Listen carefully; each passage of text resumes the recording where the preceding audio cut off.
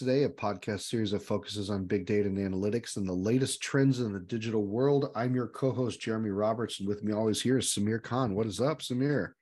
Hey, Jeremy, how is it? It's December 31st today, Happy end of New Year, 2022. Happy New right? Year. And if Almost. anybody, yeah, right, it's a few Well, some hours, parts of and the world where our listeners are, it's already the 1st of exactly, January. exactly. And here's the beauty of it: everybody knows who listens to our podcast. When this time of year comes around, we are going to do our predictions, our data trend and digital predictions. We're going to talk about last year. If I think we have a record, is it like 8 out of 10 or 9 out of 10? Oh, yeah. We Yeah. did in 2021, when we Yeah. did the one for 2022 prediction, then we had Oh, 8 yeah. out of 10. Yes, you're Oh right. my gosh. Okay. I'm excited. I'm scared and I'm excited because I don't want to lose here. So, okay. So let's jump into this. We're going to do that. And then we're going to come back to our prediction. Okay. First one. Okay, Samir, number one. So what we're doing is just so that our listeners are Yeah. clear, as for the first 10, we're evaluating our performance for Last the 2022 predictions Yeah. that we did in 2021. And Yep. we want to see how close we were. And then after that, we're going to spend the rest of the show on providing our predictions for 2023 digital and data trends. So I just want to share that. Correct. Just to be very clear what we're doing. Okay, cool. So let's start. First one. Ready? Ooh, here we go. Marketers will use AI-powered audience solutions instead of cookie-based. Well, yeah. Yeah, I think well, it's funny that we have one of our 2023 prediction that talks about the cookie and the whole span of that. And we are already seeing deprecation of the cookie. Google, Apple, Facebook, and everyone are getting rid of the first party cookie.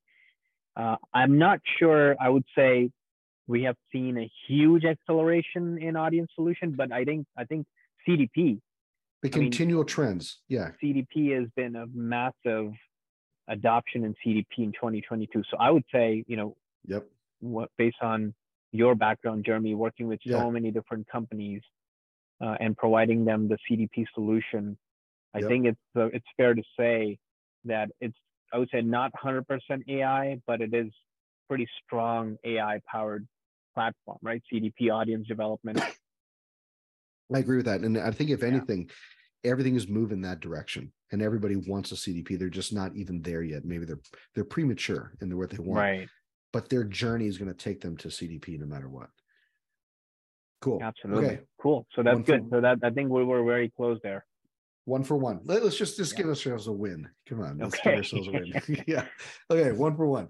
Number 2, actionable video ads with in-video shopping experience will replace traditional video ads. I think they're so interestingly, we're seeing a bigger trend on that on Netflix. Yes. Not on the video ads, but in the series. In some of the latest series where you can actually select the version that you want to watch, and you can watch a completely different version than I can watch. Yep. So that's the trend, and I feel that you're going to see even more penetration into the video ads. I'm not sure. I wouldn't give us this one because I don't think we saw more personalization of content. Well, I don't think it was a cannibalization of it. I think it was maybe an organic growth. So we can give ourselves half a point. Yeah, maybe. Well, that's fair. Yeah. Okay, we're looking for points here. Okay, so half a point. Okay, number 3, conversational marketing will overtake script-based marketing. Absolutely. That I will 100%. Yeah, I think there's been a huge year of conversational marketing, big evolution in chat technology, and some of it we're going to talk about 2023 trends. So this was a year of conversational marketing, and it will continue in 2023. Cool. We got 2.5 points. Let's see what we can get. Okay, number 4, IoT devices will increase 30%. And yeah, of course. Mobile, I would say Teslas and all now. Well, Tesla is every car provider is coming up with a completely different optimized mobile IoT device equipped vehicle. And that's been a massive trend. with every major automobile company, and we have seen a significant penetration in 2022. So I would say yes, that has been the case. I'm not sure if it's 30%, but like you said, there has been a major adoption of IoT devices in the mobile front. Ford F-150 talked about long haul trucking, and they talked about when you're pulling a trailer or something, you could put it on, and the IoT and the AI in the vehicles allows you to be able to drive long distance, and it'll slow down and speed up for you, and it essentially drives itself. Nice. A little creepy, but cool. Yeah, all the automated driving and car crashing. Right. Nice. Okay, so we'll give ourselves a point for that. So that's 2.5, 3.5. Yeah. Okay. Yeah. Adoption rate for a full remote or hybrid sales model. Yes, that is big. So fully remote or hybrid sales models. I mean, you talk about your company itself, right? I mean, how you guys went from being so much travel to no travel at all. No, I used to travel every 2 weeks. And still selling a lot, right? Yeah. I used to travel every 2 weeks, and now do everything you can virtually. But here's the funny thing is we found out is that our close rates were lower when we were still trying to do things virtually. But here's the thing, it's not, okay, that might be a biased statement, because I personally know if you put me in a room with somebody, I'm going to sell them based on me being there virtually, right? Mm-hmm. Because you don't have the same impact. And you don't know how that works with traditional salespeople, but the close rate's not the same. Being there in a room and being able to read the room, talk to people, excuse me, yay for allergy coughs, right? Being able to be there, read the room and talk to people and so on, that's so different from anything else. I mean, you can't compare that to being there in person, to being online. So what you're saying is being in online is good, but it is not comparable to completely being remote. The hybrid sales model is a better approach, is what you're saying, right? Which is what we predicted as hybrid sales model is the better approach. It is the better approach, because the thing is you still need that intimacy, that face-to-face, to feel like somebody's human. A lot of times these companies say, we're getting ready to spend $500,000 in software sales with you, right? You better show up. You better show up. We better make sure you're a real human or something. We better make sure you're real. So right. That's a good one. Okay. Cool. Customer loyalty in e-commerce will continue to evaporate. Yeah, that's a tough one. I think customer loyalty definitely is evaporating more. I don't know. It didn't fully evaporate, but I think there's no loyalty, and I think everybody is all about the price, right? Yeah, I think I would say people are still connected to bigger brands like Amazon and eBay, but they do prefer. There's a significant increase in apps that allows you to do price comparison. Yeah. So a lot of people go to Best Buy in person, just look at the stuff, and then they go buy online, or they go to Home Depot. And then funny, like some of the Home Depots and Best Buys that I go to, they block the Wi-Fi. I don't know if you have noticed that as well. Like they slow down your Wi-Fi or they block it, so you can't do the shopping on your apps and devices. And yeah, I know. And I'm like, what's going on? Why is my device not working? And then as soon as I come outside of that retail store, my Wi-Fi works. So it's like, okay, it's because you're living off the grid, Samir. That's why. It's because you're trying to yeah, right. Hey, so if that grid is a Best Buy and Home Depot, you can say that.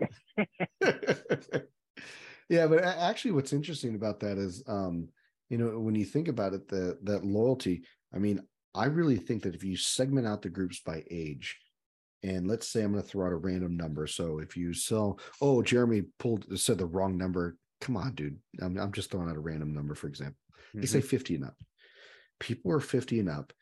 They've gotten so used to using Amazon to be there at home, sitting in the chair or in a couch, shopping on their phone on Amazon, never having to get up, knowing that if they get Amazon Prime, it'll be there in like a day or two. Mm-hmm. I mean, they're not going anywhere else. My mom, no, she doesn't even know how to use a computer, but she sure as hell knows how to use the Amazon app, because she uses my account. So every time I see her buy something, like, oh my gosh, she's buying something again, when she could easily go down to the store like she traditionally used to do. But she's using the Amazon's app because it's too easy. It's too easy for them. So it is, and it's kind of like it feeds your dopamine level, right? When you buy something and it gives you the message you bought it, even though you may not need it. It just, Amazon has messed up our culture and society in many different ways. Well, you want to scare it, you want to mess it up even more. When you do your taxes, go through and do go through and look at your account and add up how much you spent on Amazon purchases over the year. It's scary. It's too much. Crazy. Creeping out. Okay. But I do think there's been a shift, right? So I think it's debatable because some of the stuff that you would actually need and go buy from other stores, you buy from Amazon. So you may see a decrease in the spending in other places that you were buying from. I would say it's kind of 50-50. 50% stuff, junk you're going to collect that you probably don't need, but 50% is what you actually need and you're not buying from the other store, you're buying from Amazon. So kind of interesting. For sure.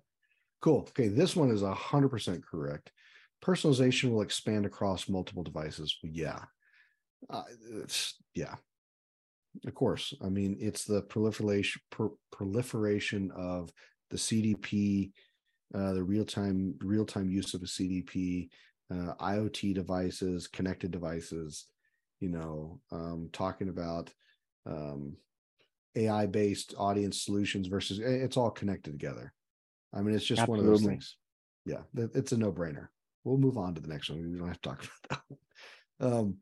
Metaverse marketing adoption will increase for top brands. Okay, this is a good one. Yeah, it's a hard one. I don't think I would give probably a 0.1 on that one. Yeah.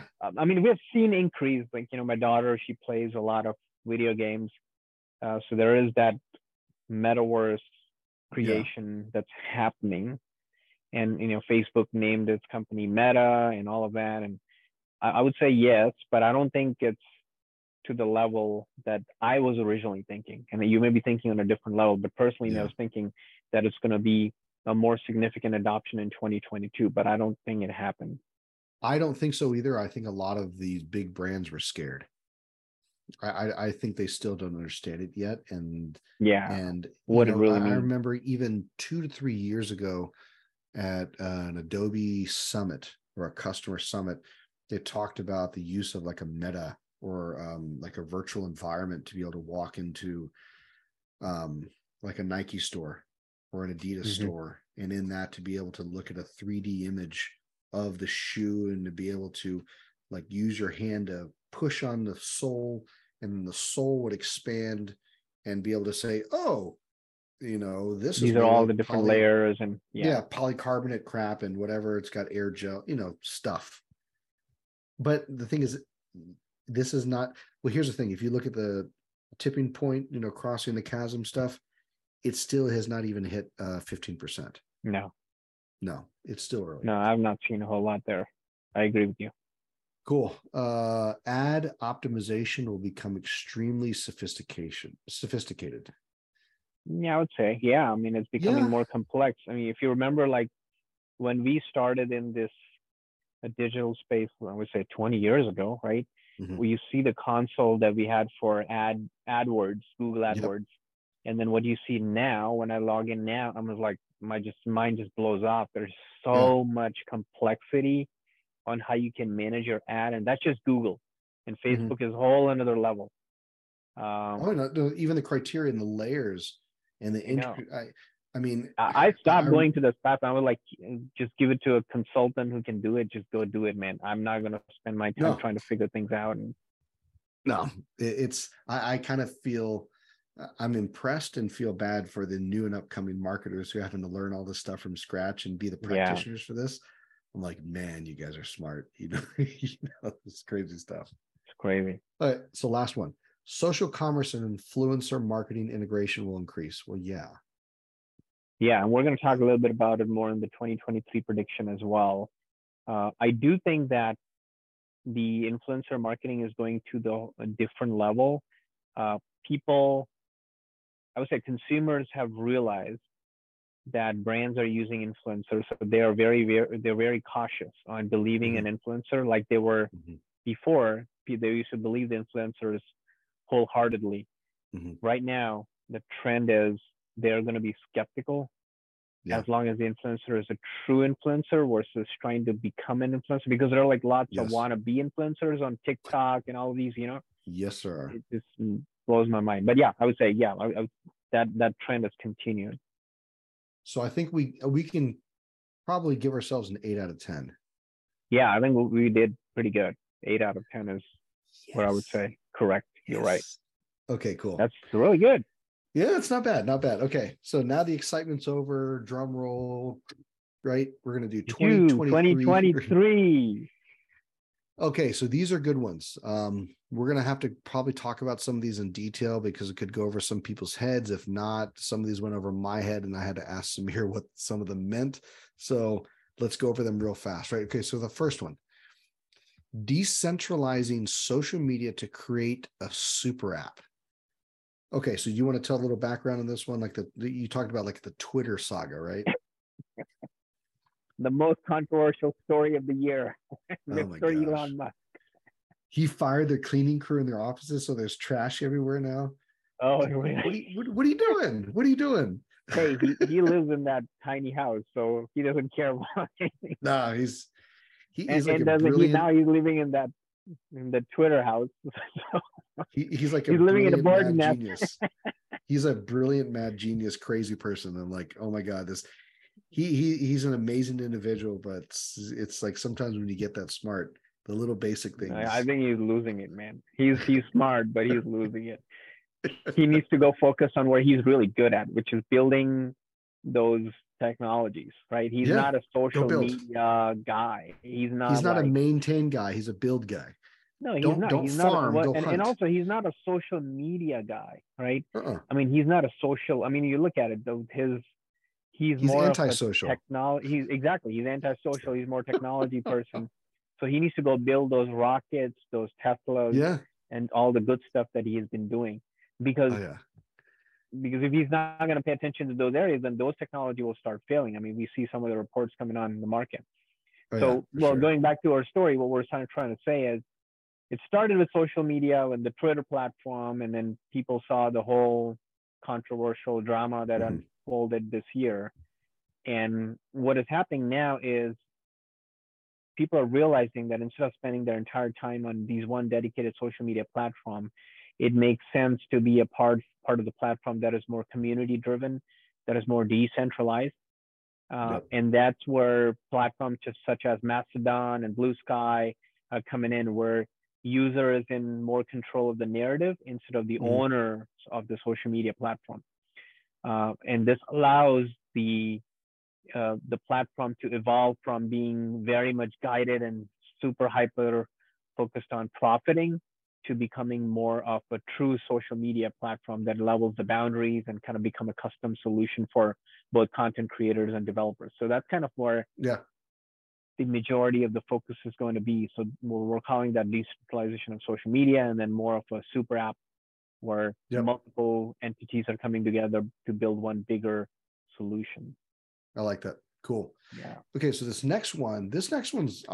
one's been a growing trend. I'm surprised we didn't have it in last year's predictions, but this is something I think that's really coming mainstream these days. So it's data as a service.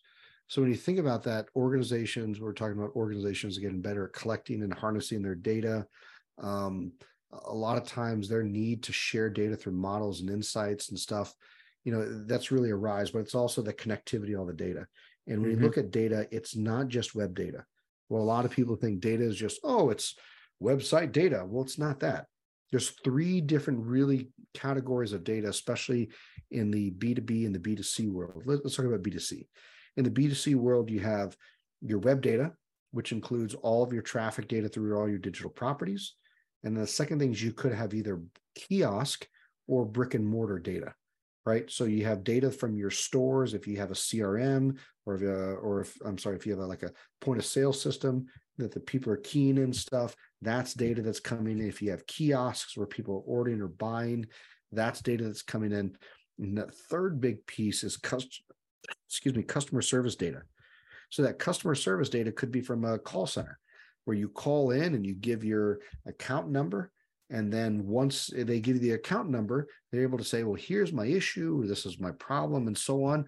All of that information is connected to your single customer ID, and it's all consolidating into one place into that CDP. And really where that comes in is you're using data as a service. You're selling that data as a service because companies are building these marketing or marketplace platforms to offer these SaaS offerings, right? And it's such a big deal because what you don't have is these archaic systems where, do you remember back in the day, Monday morning, you walk in and you look at last year's sales or last week's sales slump, and you have to go and you forget to figure out what's happening with your data. And by Tuesday or Wednesday, you figure it out. And then by Friday, you launch some type of new plan, not automated. It's nothing like that, but you had to do something manually. You're a week or two behind already. Yeah. It's terrible. You need access immediately. And that's kind of exactly the concept here is where we saw in the last decades with the app-driven market, right? Where you go to a marketplace like Google Play or you go to the Apple Store and you can download an app, which is a software as a service. Similar concept we are proposing is from a data as a service. So now with organizations having so much data that they are able to provide a marketplace where people can download this data for a subscription. And it could be many different types of data that you need, most likely in the similar industry. Like we saw that a lot in oil and gas, where some of the oil and gas majors, they came up with their own marketplace. And they have so much data that they collect, like, from the oil wells, the drilling, the accuracy. But appended data. I think that's right, the key. Appended. These are all more private data where they have removed the PII and they can share. And so then others can take advantage of and then benefit from. Yeah. And then you talk about true personalization and then personalization across an IoT or personalization across an infinite number of connected solutions. I mean, holy crap, this is really changing everything. Yeah. I mean, if you imagine, like, let's take an example, like, or any of the car majors, like if Toyota collected so much data from millions and billions of Toyotas out there, and then eventually start sharing that data with the new EV Toyotas, they're going to be superior, far advanced Toyotas in the world because they're going to have all of that information on how to prevent an accident from happening, right? What causes an accident? And automatically the Toyotas will come with the built-in learning that immediately they sense any kind of issues that have from their historical data that they have collected. The car will automatically stop and prevent. My car does that for me.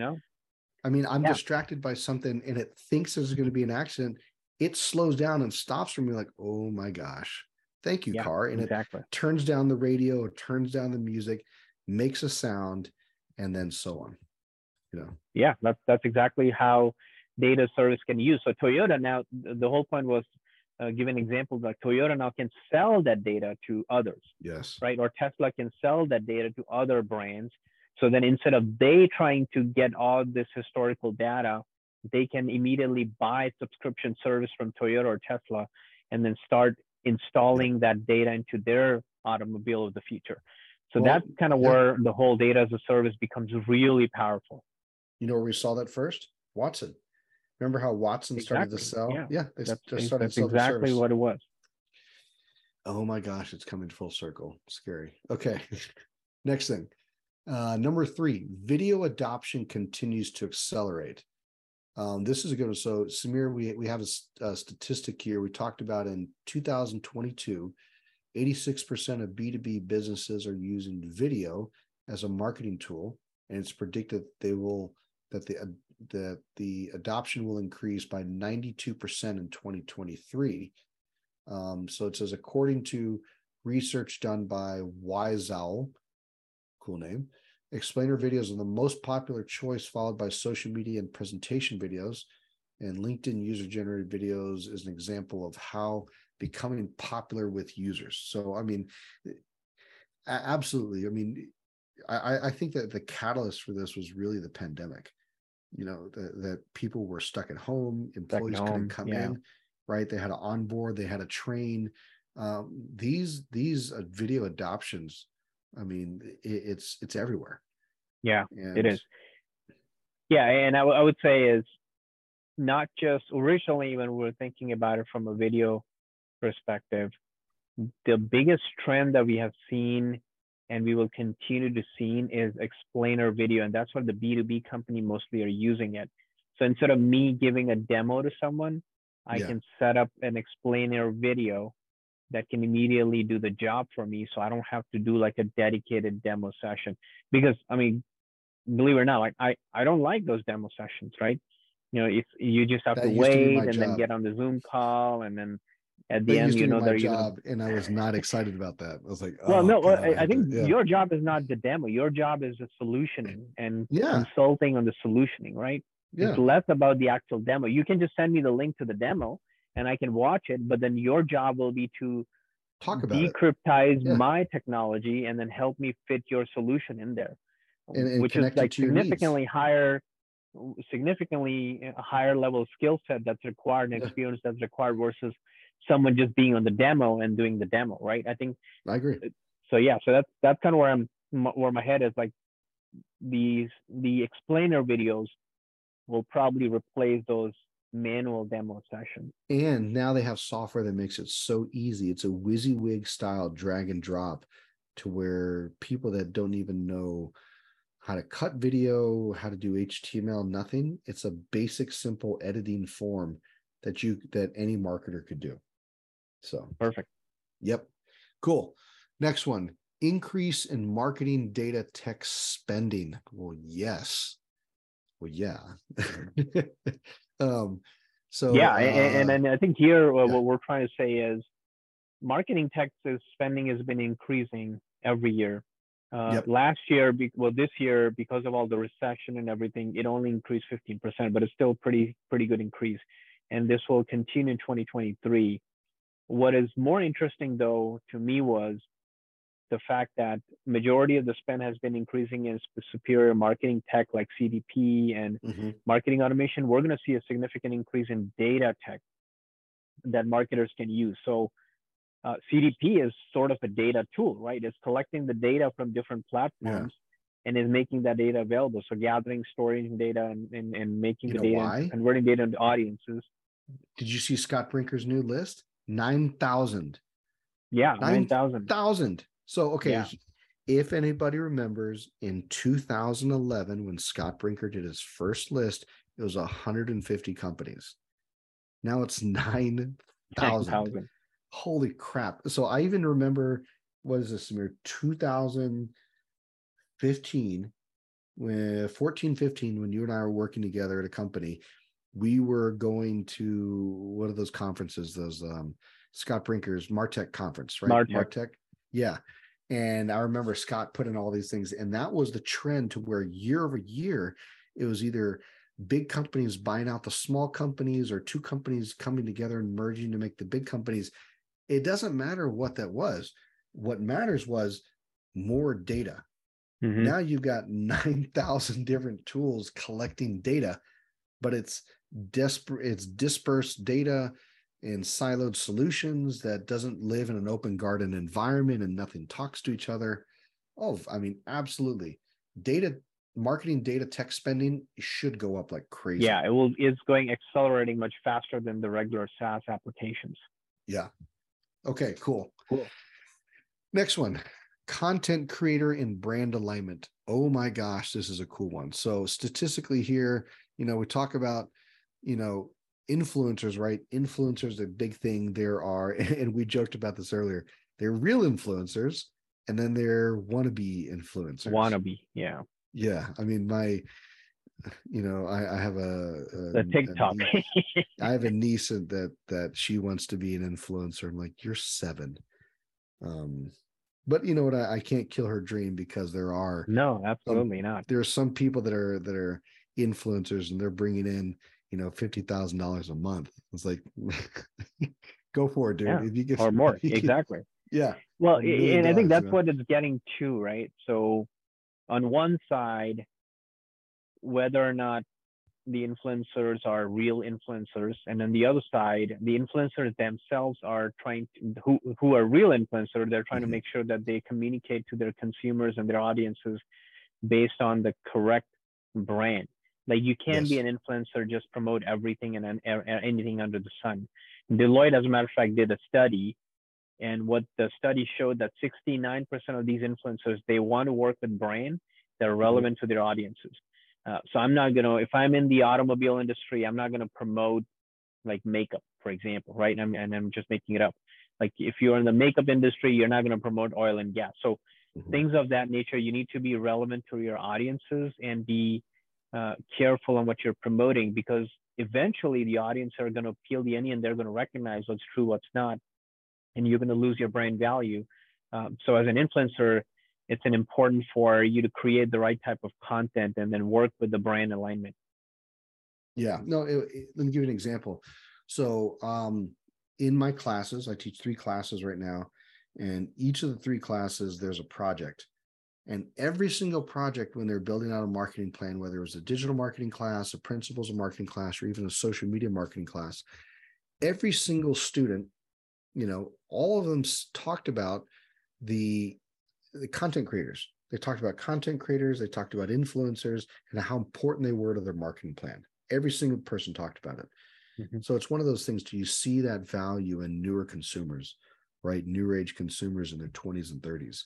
And for them, they're basically saying, well, yeah, if I had Zendaya selling a makeup, or one of the Kardashians, pushing some lip stuff, they're going to buy it just because it works. They follow them. Yeah. Yep. Hilarious. So I think this is going to be a big one. I'm curious to see how it's going to go, because I'm wondering if there's going to be a point of diminishing return or a breaking point on it.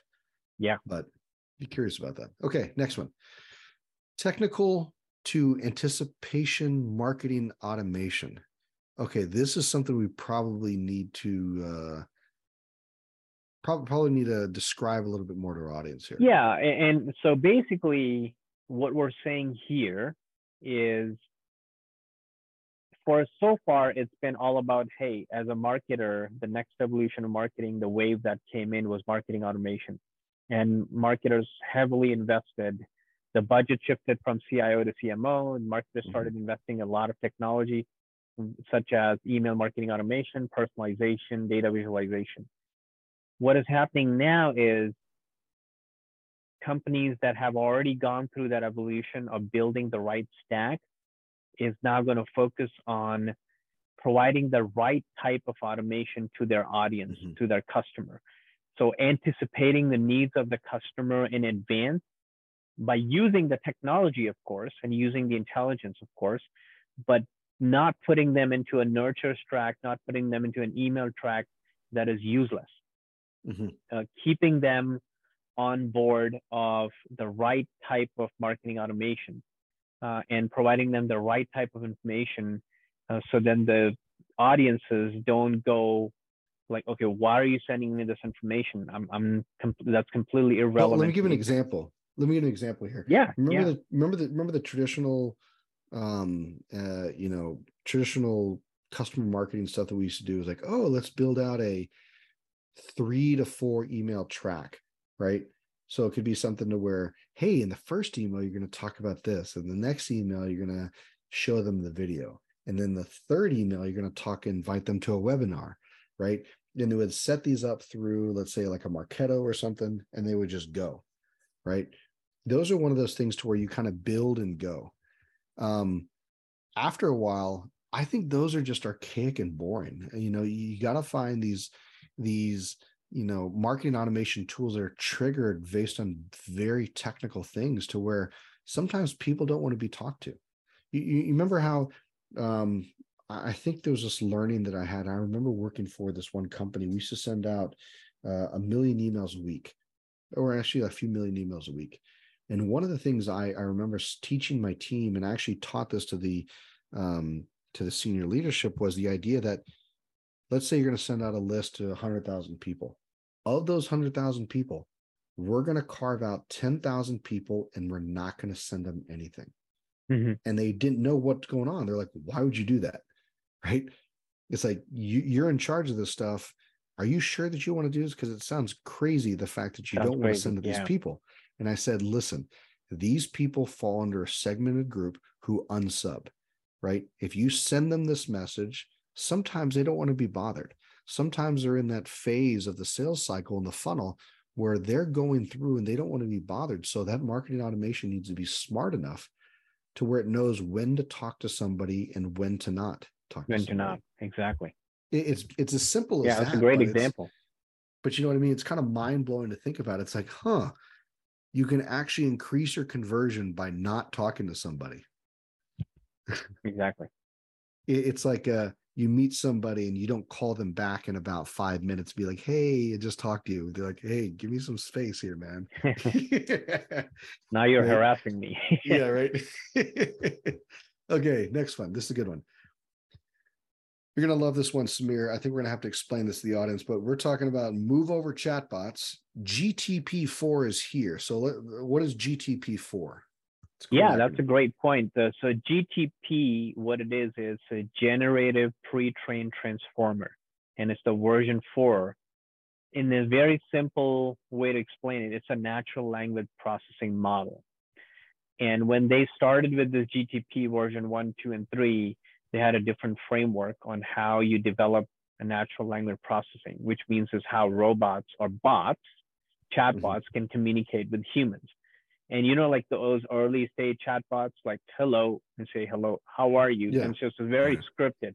So what we're getting to now, the latest model that has been introduced with this GTP4, that's going to allow the communications to be more fluid. And you're going to feel like you're talking to a human being instead of a scripted response. You can go through a Q&A session. What these models, what these AI intelligence does is collects the data from across the internet to answer your question, instead of just trying to spoon feed the information and then trying to figure out which response should I provide when. You mean based on a predefined track? Based on a predefined track, exactly. So let's say if you're looking to build a social media presence, and you know, I don't know what's a great example. So let's say if you want to sell like a blue widget, right? So if you're going to sell the blue widget and you want to produce a lot of social media content, you can put information about your widget in this tool, and it will automatically go on the web and create content for you, real content, not those spinning content, like, you know, stealing content, but real content for you based on the information they gathered on the web. And then it will provide you different topics that you can create your content from. So it's the true intelligence of gathering the web data and providing in a form of useful and meaningful communication to the end audience, which has never happened before. Like I haven't seen any kind of technology that goes on the internet and collects the data and provides me the answer, other than just Google, which is like you just type the search frame and it will list you the listings, right? It's not an interactive tool. So that's what GTP4 is, and we're going to see GTP4 being utilized by marketers to develop social media content, chat communication, and more. I actually saw a friend, I'll do a shout out. So if you are listening, a guy named Jason Cherubini, very cool guy that I went to in my master's program with. He is a CPA. He's getting his doctorate. He is a professor of accounting over on the East Coast. And he is the CFO of a film company called Dawn's Early Light, which is kind of cool. And he does a lot of films, and you're going to love it, with like Dolph Lundgren and Jean-Claude Van Damme and other cool, like old school actors like that. So guys, cool. Yeah, it's awesome, right? He actually just posted the other day about writing a book using AI. I mean, I was like, really? It's like, yeah, I basically, it took me just a few hours, and he said he wrote an entire book using AI. Yeah. Wow. And that's impressive. It was the weirdest thing, but I was like, okay, this dude, I mean, look, I'm looking at it right now. We're actively looking this up while we're talking on the podcast. This is brilliant. Okay, I don't think I can find it, but if I could find it, He said, so I wrote a book this afternoon, and more accurately, I used OpenAI to put together the content of a book that I was then able to publish in about 3 hours That's from my exactly what we're couch. talking about. The OpenAI is actually the background platform to GTP4. Yeah. So he says this article talks about how I was able to do that and maybe give you some ideas on how you can use OpenAI. He says, and the book is called How I Use GPT to Write and Publish a Book in Under 3 Hours. That's exactly what it is. Yep. Oh my God. It's like, okay. So, yeah, this is something that's absolutely brilliant and hilarious. So you guys need to check this out. Yeah. So that's a great reference. We're going to have all these huge authors, going out there talking about like writing books now using GPT, or non-authors, right? Now that you can use technology. Sorry, GTP, right? Okay.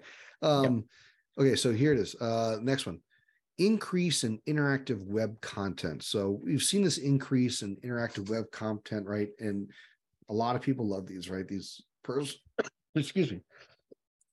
Thank you, allergies. Personalized quizzes, calculators, and so on, right? All these tests to be like, are you smart in this? What's your IQ? What's your score if you do this? And a lot of these are just they're like albatrosses to be able to collect data on you, right? But in 2023, we're going to expect this trend to continue, and marketers will increase using these interactive applications and widgets on their website to really keep people engaged. Mm-hmm. So I think it's important, but people got to understand. Straightforward, yeah. You're giving away data when you do it. It's okay. Nobody's going to complain. I mean, they're not like stealing your information that's not already out there. So I think it's helping them with providing the right type of content and communication to you and the right type of products and services. And I actually like that, right? And I remember we were talking about this earlier when we were evaluating our predictions, how interactive video is becoming popular on platforms like Netflix. You're going to see the same thing on ads. I would love to have an ad where I can interact with the ad so that they show me the right type of ad instead of just showing me any kind of dumb ad that doesn't make sense to me, right? I would love, I'm going to be okay with interacting an ad like that. I haven't seen it successfully done other than just the quizzes in some of the ads. But yeah, I mean, that's kind of where we're heading with this interactive web content. Okay, cool. Okay, so this next one, we're going to have to maybe, thank you, cough again. We're going to have to maybe explain a little bit, but I think, Samir, we're going to have to talk about this to make sure people get it. So we're talking about third-party cookies dies a slow death, right? So can we quickly explain to our audience what is happening with this third-party cookies? Because people have heard about it, but they may not know what it is. Yeah, so third-party cookie is when you go to, so for example, if a customer creates an account on, I'm just going to make it up, like Amazon.com, right? And Amazon.com drops a tracking pixel on their computer that is able to track them, everything that they do on their website, which is Amazon.com. That pixel is called first-party cookie. So similarly, if that person goes now on Facebook and Amazon wants to target them with their ads on Facebook, so that point of time, Amazon could have used the Facebook data about that person to target them. And that data based on that Facebook pixel is the third-party cookie. So that's what the third-party cookie is. And the whole reason behind this protest or privacy issue against third-party cookie is people don't want to be tracked online wherever they go. You see those ads that they follow you everywhere. That was happening because of that third-party cookie. And slowly, when Apple started this whole thing with the new iOS devices, and then Google said they're going to do the same thing. Eventually, they're going to do it in 2024 now instead of 2023. But everyone is getting rid of that third-party cookie. So just using my data, you cannot track me everywhere on the internet. You cannot just follow me. It's like those tracking police. So that's going to basically what's happening here. So now marketers will have to rely on the data of the customer on their own website to communicate with the customer and personalize the customer's journey. That's the whole idea. And what we're proposing is the reason why it's dying slowly is because it's been a couple of years since we heard that third-party cookie is going to be deprecated. but it's not completely deprecated, and it's slow process because and there is a selfishness to it. It's over privacy because the ad companies, the big monopolies or duopolies between Google and Facebook, they get a significant revenue from ads. Those are based on third-party cookies. Mm-hmm. If you turn out third-party cookies overnight, Google is going to lose a lot of money. Facebook's going to lose a lot of money. So they're selfishly delaying this process as far as they can. So until they come up with a better technology, and then their revenue gets in a much more better shape to start using first-party data. Great explanation. Nothing to add on that. Okay, the last one. Data mesh and data democratization. So those are two terms that are probably kind of vague to some people, right? I really think we need to go in there, and I believe you do have some explanations we were able to pull, right, on the data mesh? Yeah, we did some research on this, and what we found out was yes, there are different terminologies. People often tend to get confused, and then if you add the data lake, data warehouse, it gets even more confusing. So data mesh is a concept that was introduced by a person called Zhamak Dehghani, and the whole idea behind that data mesh concept is you have two different types of data in any organization, right? So one, you have the transactional data, which is the day-to-day transactional data about your customer data usage and your customers like open rates and emails. And then you have the analytics data, which is insightful for you to take action. In terms of your CRM data could potentially be your analytics data in terms of the revenue generated from the customer, or your email usage or behavior in social media. There's a lot of analytical insights. What the data mesh does is, how do you take both those transactional data and your analytical data, and then you democratize that? What it means is you make that accessible throughout your organization. And how you do that is, so Zhamak basically proposed a framework, and we're actually going to be doing a podcast just based on those four principles of the framework in future. But in a nutshell, those four different principles are: first is the data ownership and architecture. How do you do that? The second is to provide data as a product. We talked a little bit more about like data as a service. And then self-service data infrastructure where people can get access to the data. And then last but not is federated computational governance. It's like, how do you govern this data when now it's being distributed in so many different ends? We talked a little bit more about the marketplace concept, but that's the whole idea about creating this data mesh. So it's less about whether or not you have a data lake or a data warehouse where data is sitting in one central location. It's more about how do you get accessibility of this data to parts of your organization and even beyond, how you make this data accessible. So that's the whole concept of data mesh. And we're already starting to see this accelerates in certain industries, and it's going to be even more prominent in other industries and everywhere in 2023. I like that. No, so we basically finished our whole list. And if you think about it, what is the one trend for the entire list? It's data. It is. Data. Data is the new oil. And I would say data is the new EV. Yeah. Oil is old. Yeah. Well, it's not even just the data itself, but it's the usage of that data and how the data is empowered, how it's connected, how it's utilized.